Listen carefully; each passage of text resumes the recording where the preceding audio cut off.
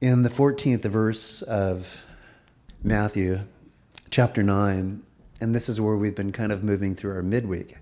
Started off with Sermon on the Mount, and just so many things were, to me, being compelling to continue teaching through it. And so no less today. Jesus right now has had a very fruitful, powerful ministry. The Gospel of Matthew moves very quickly through the different stages right now of how his influence is turning hearts, changing people's lives, compelling them to have a hope that at one time was perishing. And the last event that we saw was this tax collector, whom we know is the author of this book, Matthew, penning it articulately, precisely as an accountant would. Formerly once a corrupt accountant, now taking account the things of God with accuracy, no duplicity, moving extraordinarily to convey to what our eyes see right now, the revelation of Jesus Christ. Changed truly with what appears to be just one invitation, follow me. And he did. The Lord still does that to us. I can say with certainty that in this place, that voicing of the Lord's heart, both received in the ear, both as well acknowledged in the mind, that touch in the heart, follow me. The Lord doesn't spare any of us with that command. This was life-changing in the event that for Matthew, he was turning away from a vocation to take the Lord's invitation for a walk away from that table of the treasury, to begin assimilating the truth of God's presence in this person that he was not only enamored with, but completely sold out to. Once a sellout to Rome, a violator of his own brethren and what he was able to basically make in the difference that Rome would pay him above what the taxes that were owed. And he is in love with the Lord, footstep for footstep. As that concludes, it indicates now, not necessarily in this moment, could have been, but from John's persuasion, John the Baptist, disciples that were still listening to his teachings, because Jesus is right now technically fresh on the scene. And so they, being a part of that preparatory ministry from John the Baptist, they come to him. And they come to him because many of the things that John was focused on had still tenets of incorporation with historical Judaism, in particular the fast. John would have been one that would have been certainly an employer of it, meaning that he was disciplined in it. If you can eat locusts and honey and water from the Jordan and be sustained, a fast is nothing too difficult for you to assimilate into. So he would have been disciplined in it. This is different than that. Jesus is moving in the interior right now, really the hub of Judaism in terms of how he moves in and out of the area of Jerusalem, how those who are the Pharisees and Sadducees have their eyes critically on him, on if he is a rabbi, then is he doing things according to rabbinical law? It would be indisputable, based even on the record that we saw weeks ago, that if as a 12-year-old he could both listen to and articulate the law and have a compelling reason that these scholars would marvel at him, well, think where he would be now. He would be at the place truly that could contend in the mind of theology with any who would say they were superior to him. The public heard him and responded favorably to him. They marveled. The cynics and critics wanted to collaborate and to as well corroborate on evidence that would say he's a violator of all that we stand for. Jesus would conclude in this 13th verse, before the questions being asked of him in the 14th verse, go and learn what this means. I desire mercy and not sacrifice, for I did not come to call the righteous, but sinners to repentance. And the word that we emphasize with regard to repentance is that it has usually in the visual, the context that there has to be a sound beating. There has to be a yell off. There has to be a publication of the sin's greatest to the smallest and everything in between. There has to be complete abject humiliation in order for a person exercising in repentance can be acceptable to the Lord. But in no case do we see that. If there was ever a charge that would have required that kind of transparency and brokenness, it would have been to the institution of Judaism. In every situation that Jesus came upon someone afflicted, devastated by sin, it was always simply addressing with compassion their need. And in the address of their need, change, which is repentance, happened. The kindness of the Lord leads men to repentance. It provokes the thought that the way that I'm going isn't the way that is best for me, and it's not pleasing to God. And anyone who has found themselves trying to get back to God in acts of repentance that are in works or self-depreciation find themselves with no gain, only deeper loss and depression, meaning that rather than pressing into the Lord and the Lord pressing down upon them, they just go for what you would call broke. It just doesn't work that way. It's always responding to the kindness of God. And the Lord knows that kindness will work. So that being settled right now, these guys come and they ask him concerning the tradition of fasting. This is what he says to them. Why do we and the Pharisees fast often, but your disciples do not fast, verse 14 says. And I actually think that the way that that is phrased is very clever. Yeah, good question. Why do you? Why do you fast if Jesus, whom you have acknowledged and whom your teacher John the Baptist pointed to and said, behold the Lamb of God who takes away the sins of the world. Why do you fast if you see that he whom John pointed to and whom even you may have heard him say, I must decrease that he might increase? Why do you do what the others are doing by tradition? If it is not being seen in the lives of the disciples of Jesus and Jesus is overseeing them, why do you? And so that's always a very good question. Jesus uses questions. Why do we do what we do if Jesus doesn't do it? Why does the church at times do what churches can do if it's not taught and seen within the construct of when the church, endued with the Spirit, moved in power?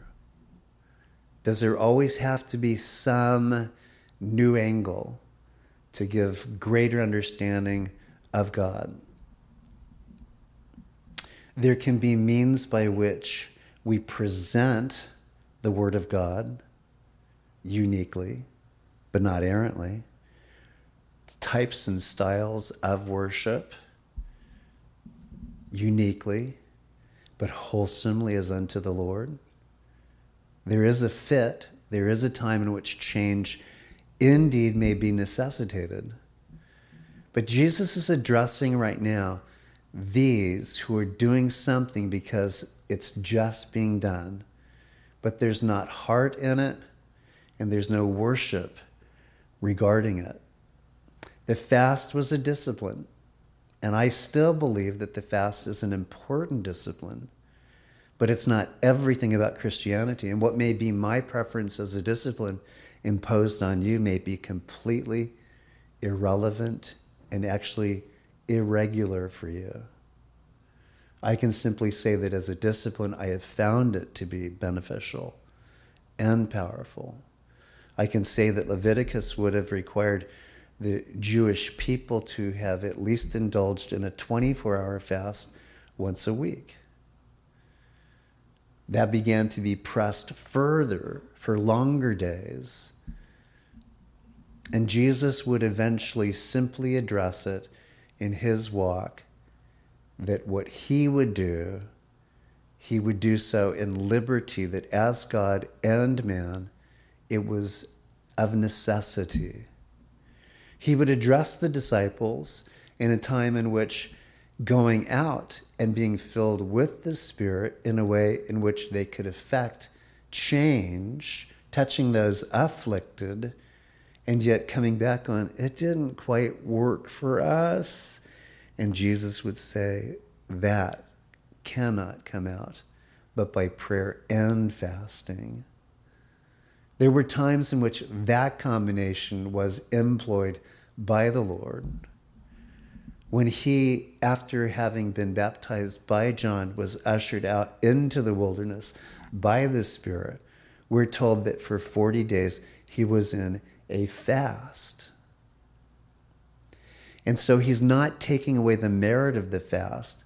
What he's pointing to right now is a principle that while his disciples are with him, it is not essential.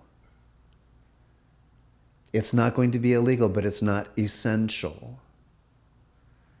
There are many things that right now we do, but when heaven comes, when we're ushered up into heaven, they will no longer be essential and critical. As Jesus addresses this concerning the fast, he coins it this way, and I find this to be very interesting. He turns it into an evaluation of what really we should be about. Because remember, the fast has connotations of both mourning. That means a sense of loss and of longing. With Jesus, they have gained, and they are no longer longing. They are in the presence of satisfaction. In essence, he's incorporating them to live a life that we technically are to live today, which is liberated. He satisfies us. His presence is evidence by how we see him in our life. And it's a picture to people saying, you know, you're hearing Jesus in such a formal way, in such a separated way. We're living a life that says it's cohesive. We're tight. That used to be a phrase in my growing up years. You're doing it tight. We're tight. Meaning there's no separation, deviating from what we think, from how our heart's beating. And the same principle is true with what Jesus is saying. These guys are with me right now. And just as one day we will be with him, we will lack nothing. There will be nothing to prove, nothing to do, no discipline to exercise whatsoever.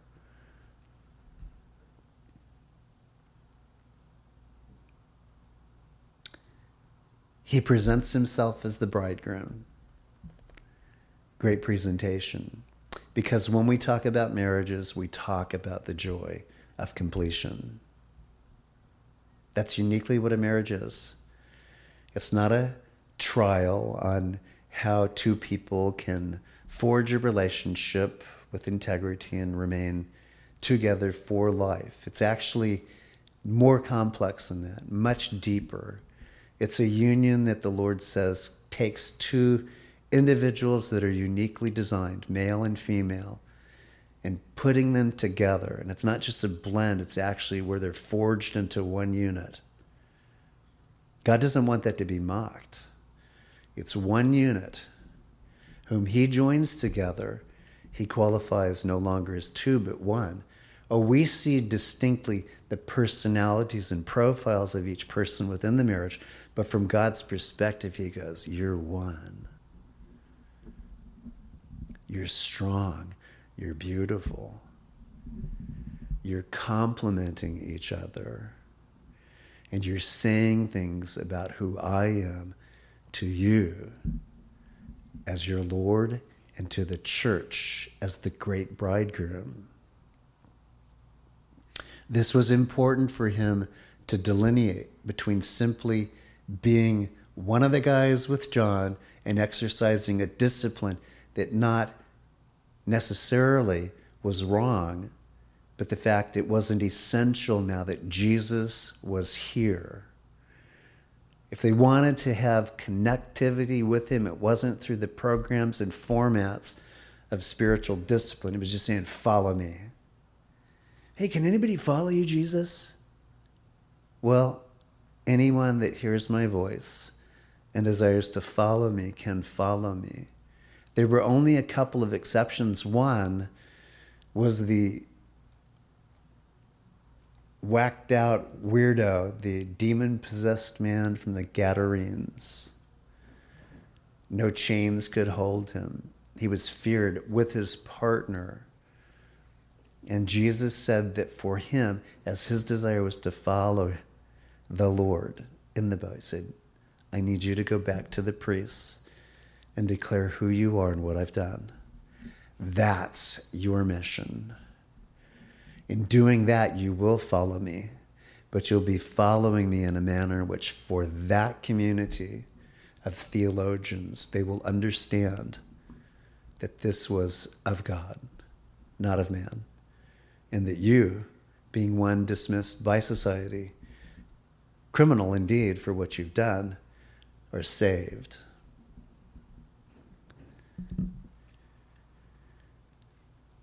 Jesus says, in comparison, it's no longer about mourning, it's about dancing. It's about joy.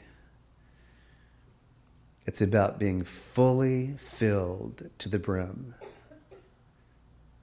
I remember that in the passing of my father and my mother, but in particular my dad, no doubt about it, just broken. And I remember that in the days that followed, it was this sense of absence, longing to have just one more day, just another occasion. But I remember that this is what the Lord addressed my heart in. I'm saying that humanly, that's where I was at. And the Lord just touched me, and he said, I'm here.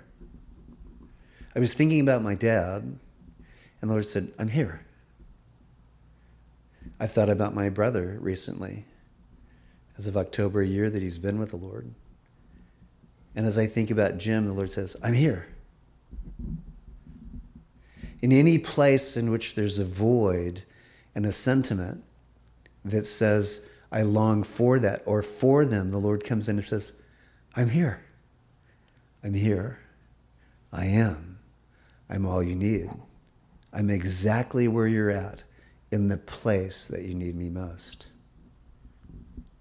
And so I remember that it was like, wow. And that means if for those occasions, then it means on any occasion. For the crises that I've passed through, but perhaps for the crises that I have yet still to bear up under. I'm here. I'm exactly what you need, exactly where you're at. In essence, this is where Jesus is speaking to the heart of them. Everything that your heart wants to do, but justified in the things that you are attempting to show God through ordinances and laws, but lacking liberty and mercy, and even the understanding that I'm the guy. Everything that you did prior to knowing who I am, those were just elements. They were exercises. But you don't have to exercise like that anymore. I've accepted you in me, and you get to have liberty. You didn't wash your hands? Oops. It's okay, I've got that covered. I've got that covered. He declares that though one day the bridegroom shall be taken away, and then he does say this: they will fast. But notice this: though fasting is associated with mourning and humility, he just simply leaves it as they'll fast. Well, how often? It just says they'll fast. How long? It just says they'll fast. Meaning, whether you do it, when you do it, however you do it, you'll probably do it.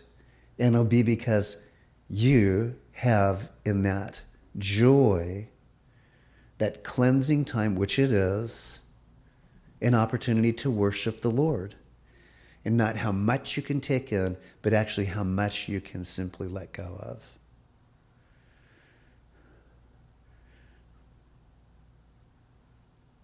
And Jesus says it's all about a change of the mind regarding the expression of the heart. If you want to, you can. I've met people that quite matter-of-factly say, the fast doesn't do it for me. And I will say, I understand. Does it do it for you? And I'll say, it does. And they'll say, I don't understand. I know. On both sides of it. Do I do it with the frequency that I did it at 30 years of age? Well, I can't tell you whether I do or don't. I think in my 30s I was a real extremist. As I've gotten older, less extreme. But I know neither of it had to do with being impressive. I just explored options of walking with the Lord. But I can teach both on the discipline of fasting, and I can also teach on the liberty of not having to fast, of actually enjoying what we came from just 2 verses earlier, in which a banquet feast was thrown by Matthew for all of his friends who were tax gatherers and sinners from the perspective of the Pharisees. And there was Jesus in the midst of a big, giant barbecue, picnic. A time of, could I have some more of that, please? Anybody got water? Anybody got wine? He was actually accused of being both glutton and wine bibber. Because those who at that time were hearing of it and seeing it, they had already checked their box off. Fasted. Ooh, got that day covered, got that week covered. Doing good. You know, they'd shake off their face and their gowns and puff their chests out, ready to prove again how spiritual they were. And Jesus was saying, this is how I prove it. Pass the sandwiches. Pass the pita bread, please. Awesome. Hummus there? Great. Fresh veggies? Like that. That's good. Fish? Who brought that? Awesome.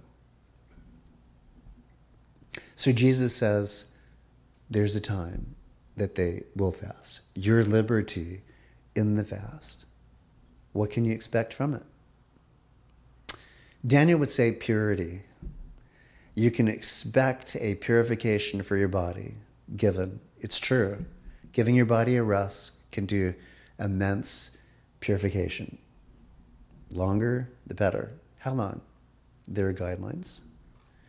Moses would say, I had such revelation. I went up there. I was in the presence of the Lord, didn't know it till he told me to take off my sandals. I was getting a nice suntan from the bush that was burning, but it wasn't consumed. But man, did I have a time with the Lord. Revelation. Came down with 2 tablets. Didn't handle the first 2 very, very well. Ended up doing a second number. But I had revelation with God. Daniel would say purification. Moses would say revelation. It was good stuff.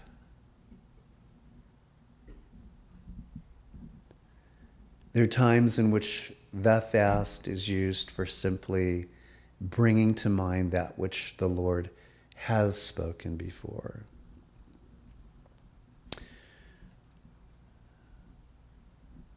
I simply would say re-articulating, saying again to your heart what you had already been told. those can be great opportunities. But the when, your choice. How long, your choice. What's the Lord going to show you? Anything that pleases him with where you're at and why you're doing it. Whether you do it or don't do it, chances are you will at some point in time. This is what he addresses them. And then in 16 and 17, closing here, he says, this is the change, basically, that I am instituting. And it's this. I do a new work. You don't have to add anything to it. It's a new work. It's a fresh work. And when I do a new work and a fresh work, then nothing gets damaged in the process. When you try to add to the work, and it's something that is of you in the flesh, trying to please me, there will be damage in the process. We would call this work of the Spirit, we would call it regeneration, we would call it a new life, a new means by which we no longer function as once we did, so persuaded easily by the carnal mind, we're persuaded by the spiritual disposition that God does. Anybody that deals with neurology realizes that one of the key terms there is regeneration. How can I make this connection once again to that which has been severed? How can I make those cables line up again and send messages from the brain to the furthest tip of response? The Lord does that spiritually. But he also teaches us that same principle physically. Regeneration is when God does literally a repair on that which was broken.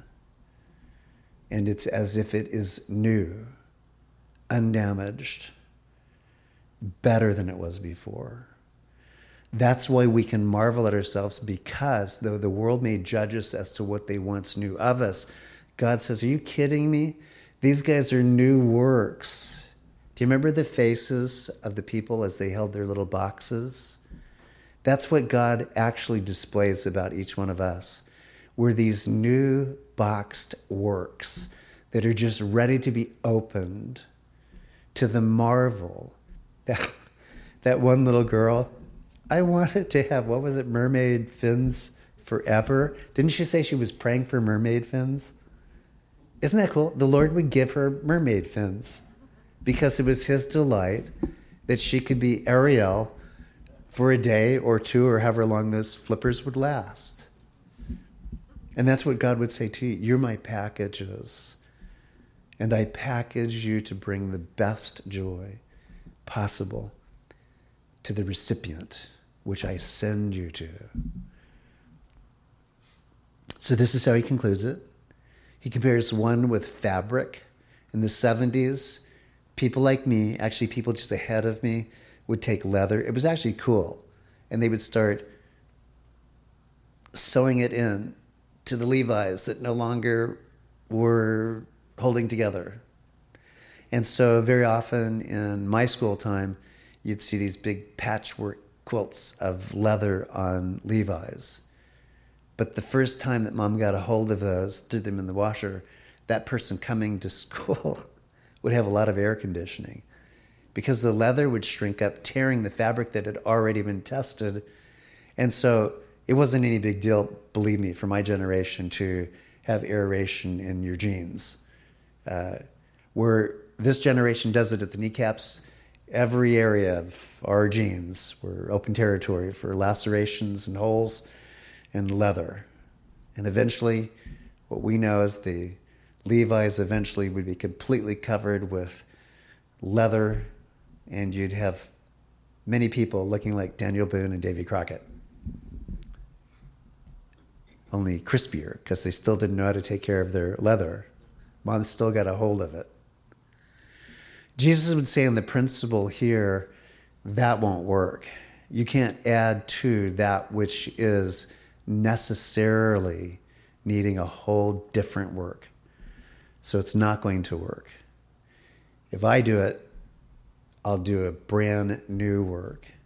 He makes then the comparison in the last verse, and that is, no one puts a piece of unshrunk cloth on the old garment, last verse, nor do they put new wine into old wineskin, or else the wineskins break, the wine is spilled, and the wineskins are ruined, but they put new wine into new wineskins, and both are preserved. The anchor word there is preserved. God's interested in that preservation. And so the principle is, even though that wineskin, which is old and has been doing fine with old vintage, it will not do the same when new vintage is put into it, because the new vintage is maturing. It's still giving off gas. It's still desiring to express itself in a manner in which that skin is unable to yield. And so as a result, the consequence will be that which at one time was aged and could have been appreciated as an aged drink and still sustained the beverage, it will explode. You'll lose it all. God's into new works not being lost in carelessness, haste. It's not really to our contemporary appreciation, because we've got our clear, water bottles now, and glassware and thermoses, so those things can stand anything. But Jesus wants to make it actually where we can see the consequence of it. See, when we look at the natural realm and we see that there are consequences to things that are done, and we compare it to the things that we've triumphed over, that's not an issue with us, no big deal. God say, I want you to kind of go back to the organic days of the principle, is what I'm saying. I do a new work. I pour in you as a result of regeneration that has now been the result of your surrender. You're following me. And I pour in you my Spirit, and from you flows the living water. From you flows the reservoir of empowerment from the Spirit, the giftings that I give you because of the Spirit. And I don't just do that in a takeover of your body, the old you. I do not compromise the old you for the new you. The new you gets everything that's of me and from heaven. The old guy, I pass it by.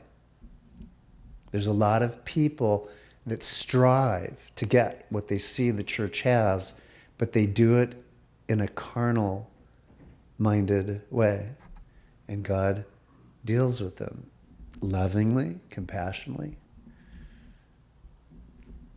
I tried to have what was always available to me by my methodology. And the Lord just let me get older, let more genes fall apart on me, making me look more and more like a patch quilt, a has-been, a nobody, until I eventually said, I am a nobody, I am a has-been, and I don't want that anymore in my life. And the Lord says, I can do something about that. What can you do? Ask me. Okay, Lord, I'm asking. What would you like to do? I was hoping you'd ask me. This is what I'm going to do. And so that's the process.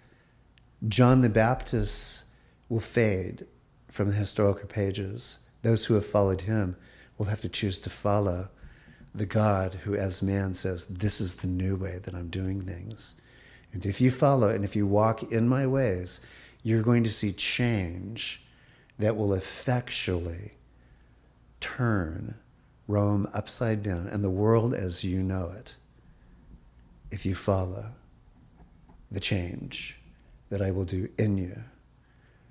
Not what you want to do to show that you're changed, but actually the change that will be you personally. Brand new work, brand new revelation of me. It's not through fasting. I will go, you'll fast. But this change is going to be an authentic signature of me signing off on your life. You're not the same.